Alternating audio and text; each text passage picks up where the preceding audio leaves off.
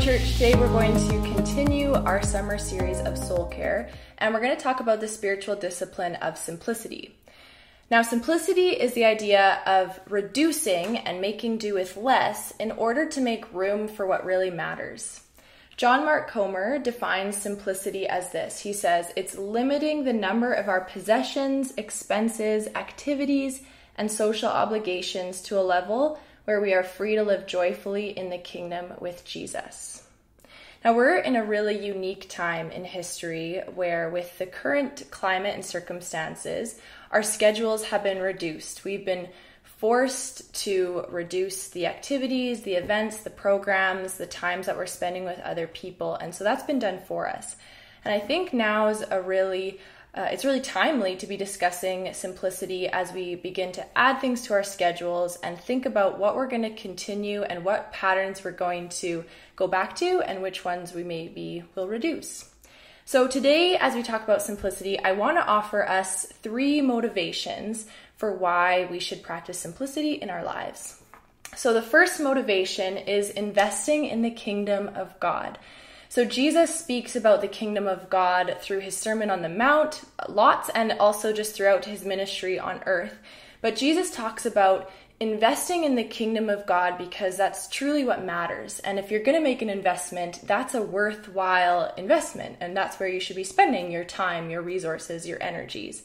And so Jesus speaks in Matthew 6. He talks about storing our treasures in heaven. So as far as our possessions or what we have or what we deem as important, he says to invest in the kingdom of God, to invest and store them in heaven where it's going to be secure and there's going to be a greater return on your investment.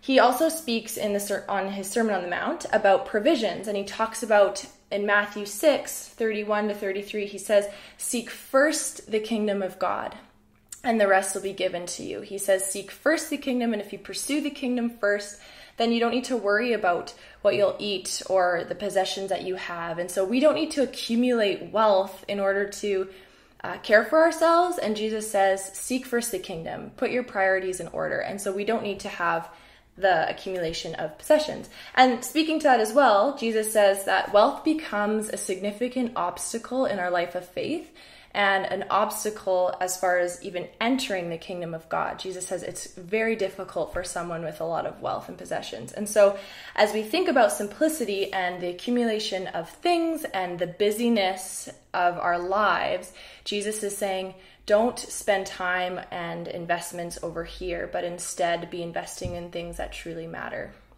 The kingdom of God. The second motivation is that when we practice simplicity, it actually leads to true abundance for us. When you think of your schedules and the amount of time and energy you spend on different programs or activities or events, our schedules fill up so quickly. And we are encouraged to practice simplicity because it creates time for relationships that truly matter and that are truly life-giving when we simplify our schedules. It also creates more focused, and we become more focused and invested in the few things that we do get ourselves involved in. And so it becomes more streamlined and our energies become more efficiently directed towards our activities. And then lastly, it just creates more margin, and we're less likely to burn out, and it's more sustainable for our lifestyle, and it's just healthier for us in the long run. And so when we practice simplicity, it leads to true abundance in our schedules, as well as in our material possessions. We can so quickly become slaves to the industry, slaves to innovation and productivity and to the industry and technology, and those things aren't inherently bad in and of themselves. But at what cost do we commit ourselves to them, and at what cost are we giving ourselves over to them? And we can practice simplicity by just living under our means. So rather than constantly maxing out what we are able to afford, we can live under our means and not fall for that great deception that when I have this thing, then I'll truly be happy, because that's constantly elusive. We will never reach that, and if we do reach that thing that we're striving for, it's elusive because the bar just moves further, and the bar just constantly gets heightened, and we just constantly want more things. And so we want to live under our means and live simply. Paul speaks to this in Philippians, and he's thanking the church of Philippi, and he's saying, thank you for those gifts, thank you for the things that you provided for me. But then he says this in Philippians 4, starting in verse 12. He says, I know how to live on almost nothing or with everything. I've learned the secret of living in every situation, whether it's with a full stomach or an empty one, with plenty or with little. For I can do everything through Christ who gives me strength. Even so, you have done well to share with me in my present difficulty. We've heard that verse often, that for I can do everything through Christ who gives me strength, but rarely in context. And so Paul is speaking in the context of contentment, and he's saying that I can do all these things with Christ. I don't need all of these possessions. I don't need all this abundance, because I can do with little. And because of the little, if I trust God in these situations, I can do a lot. And so we don't need, when we practice simplicity, it can truly, truly live in abundance. And that it can be really hard to believe. I think this one's quite countercultural, because society is constantly telling us that we need more to do more and we need more to be more. But we can live in simplicity and a contentment in ourselves and our identity in Christ, and we don't need to buy into that societal norm. The last motivation is when we live with simplicity, it actually leads to the sanctity and the protection of the earth, of others, and of ourselves. So just looking at the clothing industry alone, it has incredibly detrimental impacts on the environment. The clothing industry is the second worst contributor to global pollution, and most of our clothes end up in a landfill, and the average person throws out 80 pounds of clothes. So think about that for a little bit. That's a lot of clothes. And not only is it detrimental to the earth and the impacts to the environment, but when we accumulate a ton of stuff and when we buy into the industry, into the lies of society, it actually hurts human rights. And there are a lot of workers across the world, and 98% of them don't actually earn a living wage, and the majority of those workers are women. And this fast fashion industry that makes clothes cheap because it doesn't pay people properly and then ships it overseas, and we buy it, but it's on trend, and so it constantly just gets cycled because it's suddenly irrelevant, and then it ends up in a landfill and the cycle continues. So we don't want to be buying into those lies and into that pattern of society. It also, by living simplicity, it protects us and our mental health. The average person sees over 6,000 ads a day.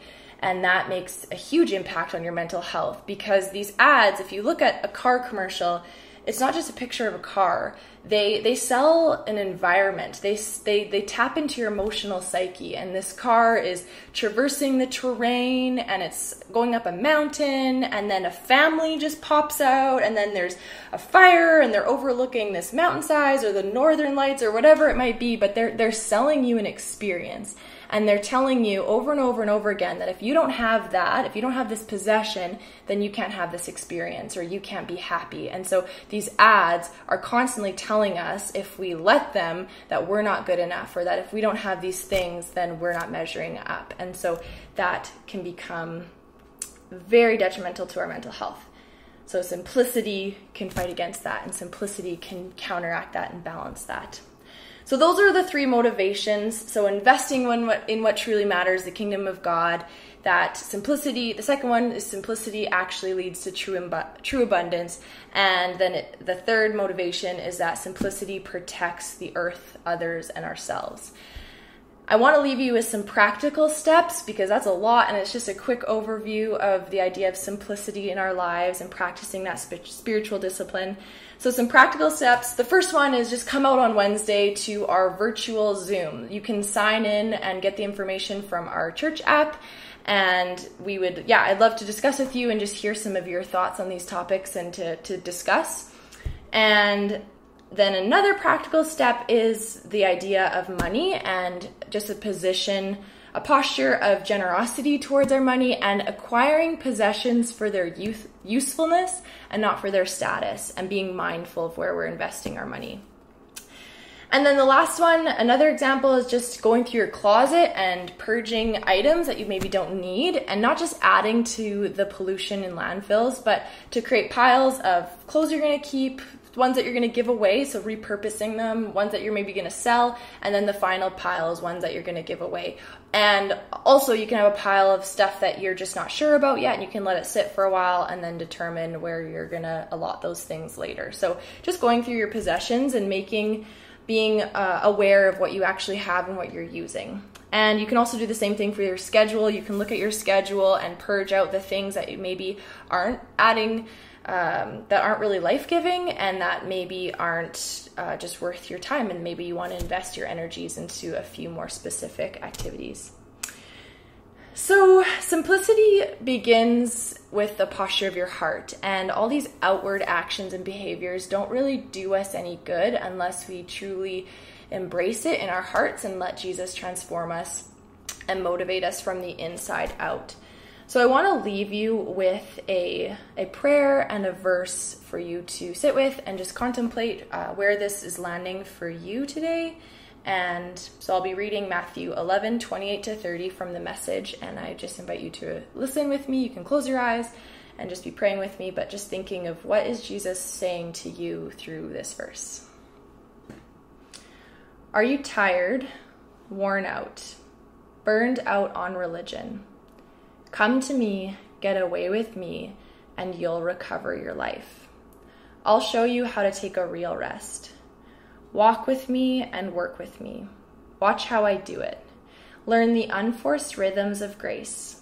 I won't lay anything heavy or ill-fitting on you. Keep company with me and you'll learn to live freely and lightly. So may God's peace go with you this week as you practice simplicity, and I hope to see you on Wednesday night. Hi, I'm Tyler Friesen. It's good to be with you this morning.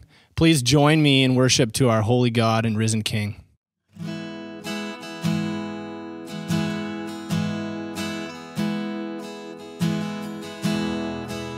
Worthy of every song we could ever sing, worthy of all the praise we could ever bring,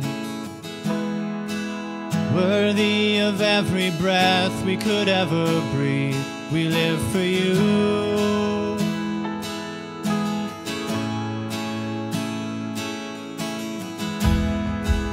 Jesus, the name above every other name. Jesus, the only one who could ever save. Worthy of every breath we could ever breathe. We live for you. Oh, we live for you. Holy, there is no one like you. There is none beside you. Open up my eyes in wonder and show me who you are, and fill me with your heart and lead me in your love to those around me.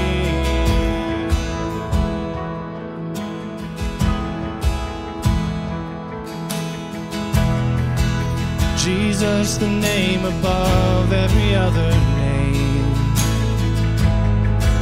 Jesus, the only one who could ever save. Worthy of every breath we could ever breathe. We live for you. Oh, we live for you.